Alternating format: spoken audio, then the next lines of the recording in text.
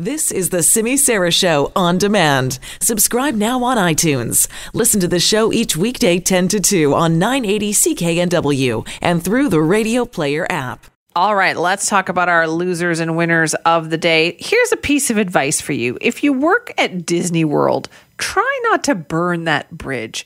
Try not to steal things that are very noticeable. That's probably some advice that our loser could have used. His name is Patrick Allen Spikes. He's 24 years old. And yes, he is from Orlando, Florida. And yes, he used to work at Disney World. He is now accused of stealing $7,000 in memorabilia and was arrested, Linda, wait for it, after he posted photos online. God, some people are just of the missing too dumb items. for their own good, right? So he became a suspect. They didn't even have him on their radar of stealing $7,000 worth of stuff. But his Twitter profile a couple of months ago started suddenly showing pictures of valuable items that had been swiped from the theme park in Orlando.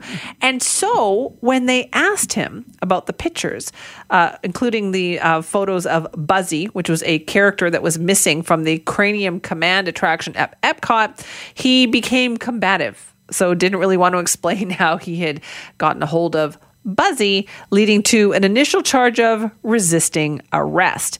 Then they got a search warrant for his home and for his phone.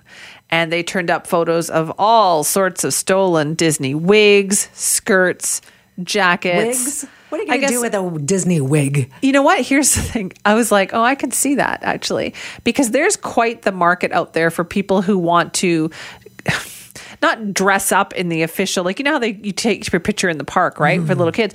But people go to birthday parties and they make big money doing that. If you can have an authentic Disney costume to go do that in, that is bucks. Like you can make big bucks doing that kind of stuff. He's also accused of using his Disney employee ID to access underground tunnels to get to the Magic Kingdom's Haunted Mansion where some of the costumes were stolen. He's been charged with burglary, grand theft, Maybe and not so dealing stupid. in stolen property. Did you know that? Like underneath, like all the action No. happens underneath Disneyland.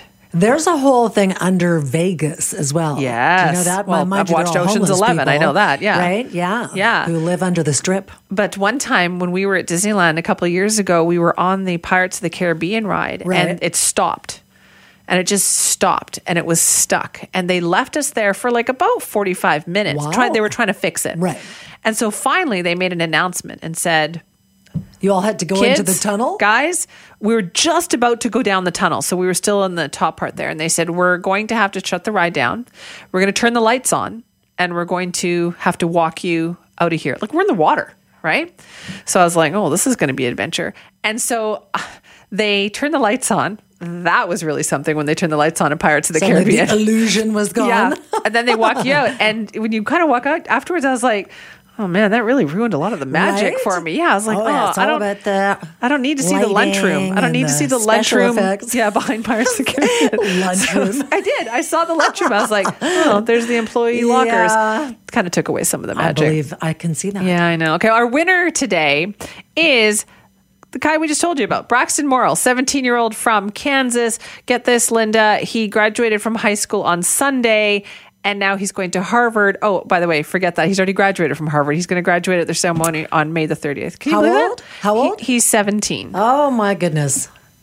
I know. Can What you a believe smarty. that? Yeah, he did both of them at the same time. Good Lord.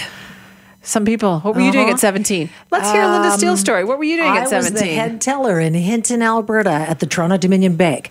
And I and the bank manager were the only two people with the combination to the vault.